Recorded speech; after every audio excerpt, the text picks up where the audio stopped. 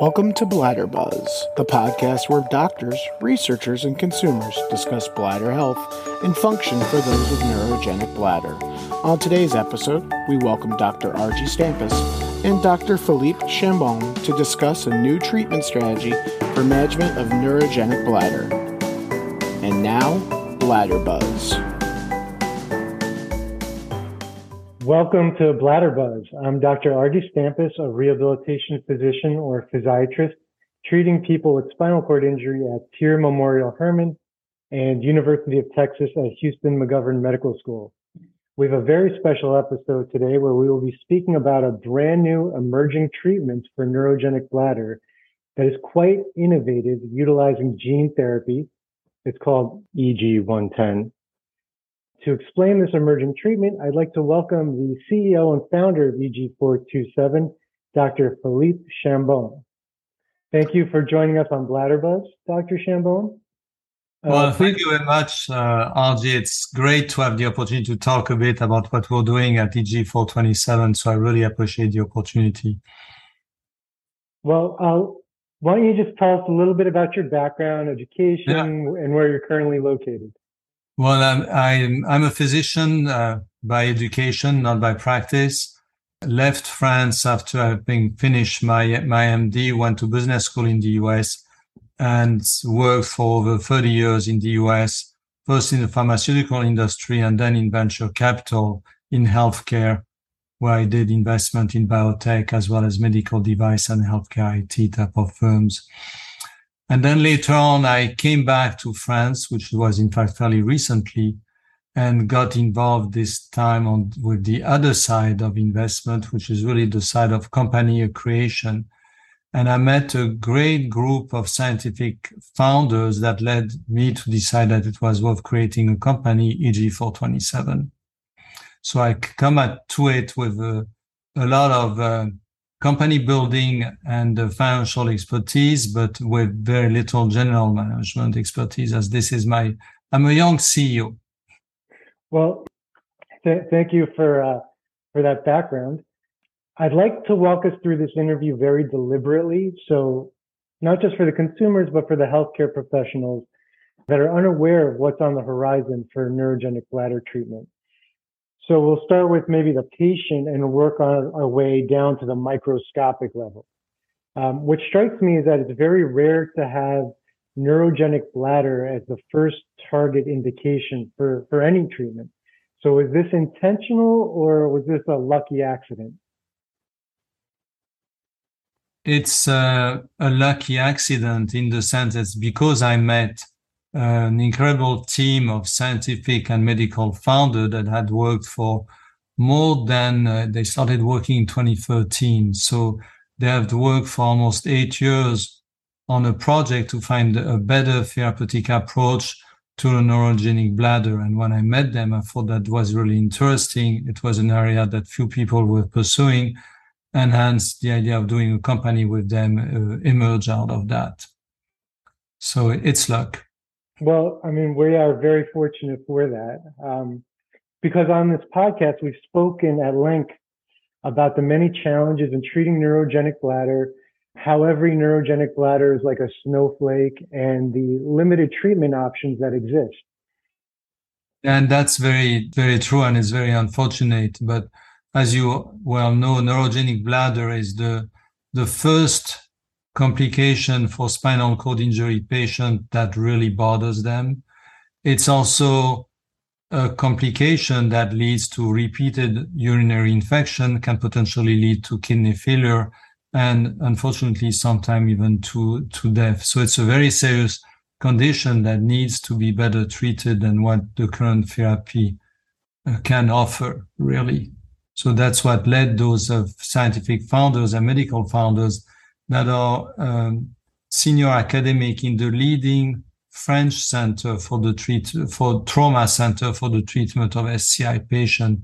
This is why they decided to investigate this field, and for that the gene therapy approach for that type of treatment could make sense.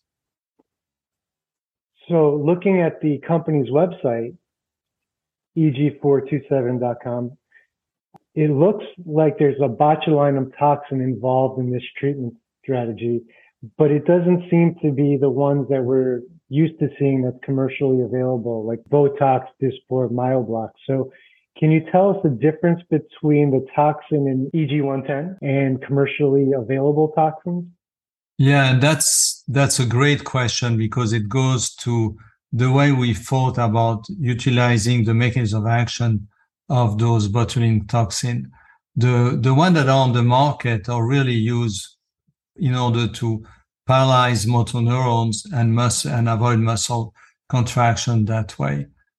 The problem with that is it obviously creates bladder that are not responsive to any residual contraction, possible of contraction function, that are not able to be electrostimulated and the like. And of course, you find that in those patients, you have an increased incidence of urinary infection. So for us, the idea was we don't want to hurt the motor neuron function or to affect that. What we want to do is affect the sensory neuron, which are in fact the ones that are responsible for neurogenic detrusor overactivity or neurogenic bladder. And our goal was to abolish the activity of those sensory neurons. And to do that, we're indeed using the light chain of one of the botulinum toxin, here the botulinum toxin F. But the way we use it in order to get this specific effect is, in fact, through gene therapy.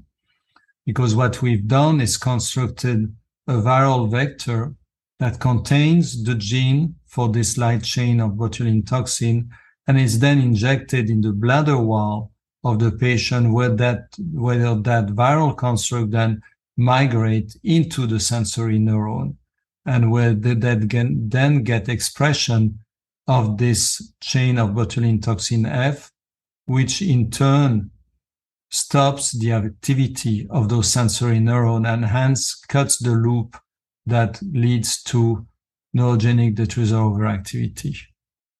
So let me repeat that for the listeners, because this is like the coolest thing. You're basically utilizing a virus, the herpes virus, that is known to be able to travel to sensory neurons. That's just what they do. And you put some botulinum toxin inside of them, and they deliver the toxin directly to the sensory neuron. Is that basically what's happening? That's basically what's happening. And we do that, of course, with non-replicative herpes virus vectors. So it's not your standard herpes virus. It's not going to replicate. It's not going to create an out-of-control infection or anything like this. It's just used, as you described it, as a vessel that allows entry into the sensory neuron, where then the genetic material that it contains will get expressed in those neurons. And also, because of the nature of herpes virus, it potentially gets expressed over a very long period of time. And that way we achieve a long-lasting suppression of the activity of those sensory neurons, which of course means we get the neurogenic bladder syndrome under control. That's what we hope to achieve. So for those who only heard herpes virus and just kind of panicked and said, forget it, can you share with us some of the safety profile that you guys have seen already using this vector? Yeah, we are early in the development of our approach, so there's still a lot to learn. What we've done is animal study at this stage. This is the stage we are at. So we're still away from human clinical study. And in all the animal work that we've seen, we have not seen any safety signal, or we've not seen any problem linked to the virus itself. So we've not, for example, when we do studies, we compare untreated animal to treated animal, and we've not seen any difference in terms of various vital function, no change in weight, nothing. So that makes us feel quite optimistic about the safety of the approach. Another point that also makes us feel optimistic about that is that we're not the first one using non-replicative herpes virus as a vector for disease. For example, for treatment of different diseases. For example, there's a company called Crystal Bio, which just completed phase 3 in a very different indication. And same thing, they showed a very nice safety profile of their vector, and this time in human. And there's more example like this. So we believe that non-replicative herpes vectors are very attractive when you try to deal with local neurological problem, such as neurogenic bladder, and they have at this stage what seems to be a very good safety record. That is very encouraging, and I hope our listeners can appreciate that not only has their animal evidence supported safety, but others who are using the non-replicating herpes virus as a vector have also shown safety. So again, seems to be very safe. What about the outcomes that you guys have seen in your animal studies? Well, we've done two different type of animal model to understand whether we were achieving the desired effect. And this is pretty gruesome, so I apologize, but we have no choice but to do those studies before we can safely go anywhere near human study. But there's a rat model where you create a spinal cord injury in those rats. So they are paralyzed. And in those rat model, we injected our vector and showed that indeed we were able to significantly decrease their neurogenic bladder overactivity. So that's one model where we have proof of concept. And the second model is more of a model of overactive bladder, where you irritate the bladder with something called capsaicin, which is basically the irritating element that you find in peppers. And by using capsaicin and you infuse it into the bladder, it irritates the bladder wall, and animal tend, of course, to have their bladder contract a lot.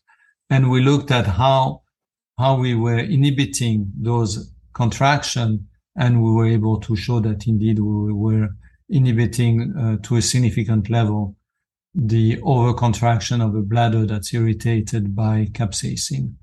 So far we have two models. We're going to continue to do more work. We still have to do all the toxicology study in animal before we are then in a position to approach doing a clinical trial in human. Well, that again is very encouraging and exciting. I mean, I can't help to think that this might be the tip of the iceberg for EG-110, considering we treat other things with botulinum toxin in our population. We treat spasticity. Some people treat chronic pain conditions with it as well. Can you share any thoughts maybe on what's to come with EG-110? Well, that's, given the confidential nature of what we do, I cannot go into much detail. But the only thing I would say is you're absolutely on the right track with what you just mentioned. Well, we definitely will be on the lookout for more updates and more advances with EG-110. So let me just summarize for the listeners. EG-110 is an innovative treatment option being developed for neurogenic bladder.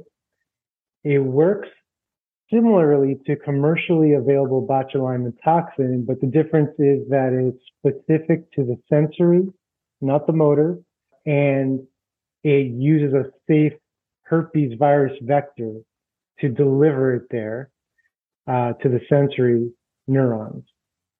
And what you didn't mention, when can we expect the first human trials? Well, nothing is certain in this world, especially our own clinical trial. Our hope is that we're able to enter the first phase of human clinical trial in early 2024. All right. Well, that, again, is something to look forward to. So, Dr. Chambon, did I miss anything? It's been a pleasure to be able to talk a bit about the work that we do and how important it is to find better alternative for the treatment of neurogenic bladder. First for spinal cord injury patient, but of course it's also a situation that affects people with multiple sclerosis, late-stage Parkinson disease, and so on. So we hope we're able to develop this and meet what is a very important medical need that is currently underserved. Thank you for giving me the opportunity to speak with you today. Well, thank you for joining us on Bladder Buzz, Dr. Chambon. I will be stalking your website, eg427.com, and I hope to get you back on the show in the future with an update. It will be a great pleasure. Thank you. All right. Thank you.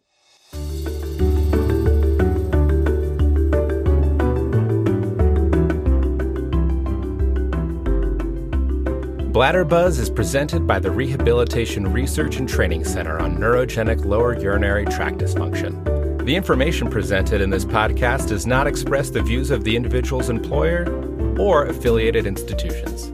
The content is for informational and reference purposes only and should not be used as a substitute for medical advice, diagnosis, or treatment, or as the sole source of guidance for decision-making. We advise you to always consult with a physician before making any healthcare decisions or for guidance about a specific medical condition. Thanks for listening. Come back soon.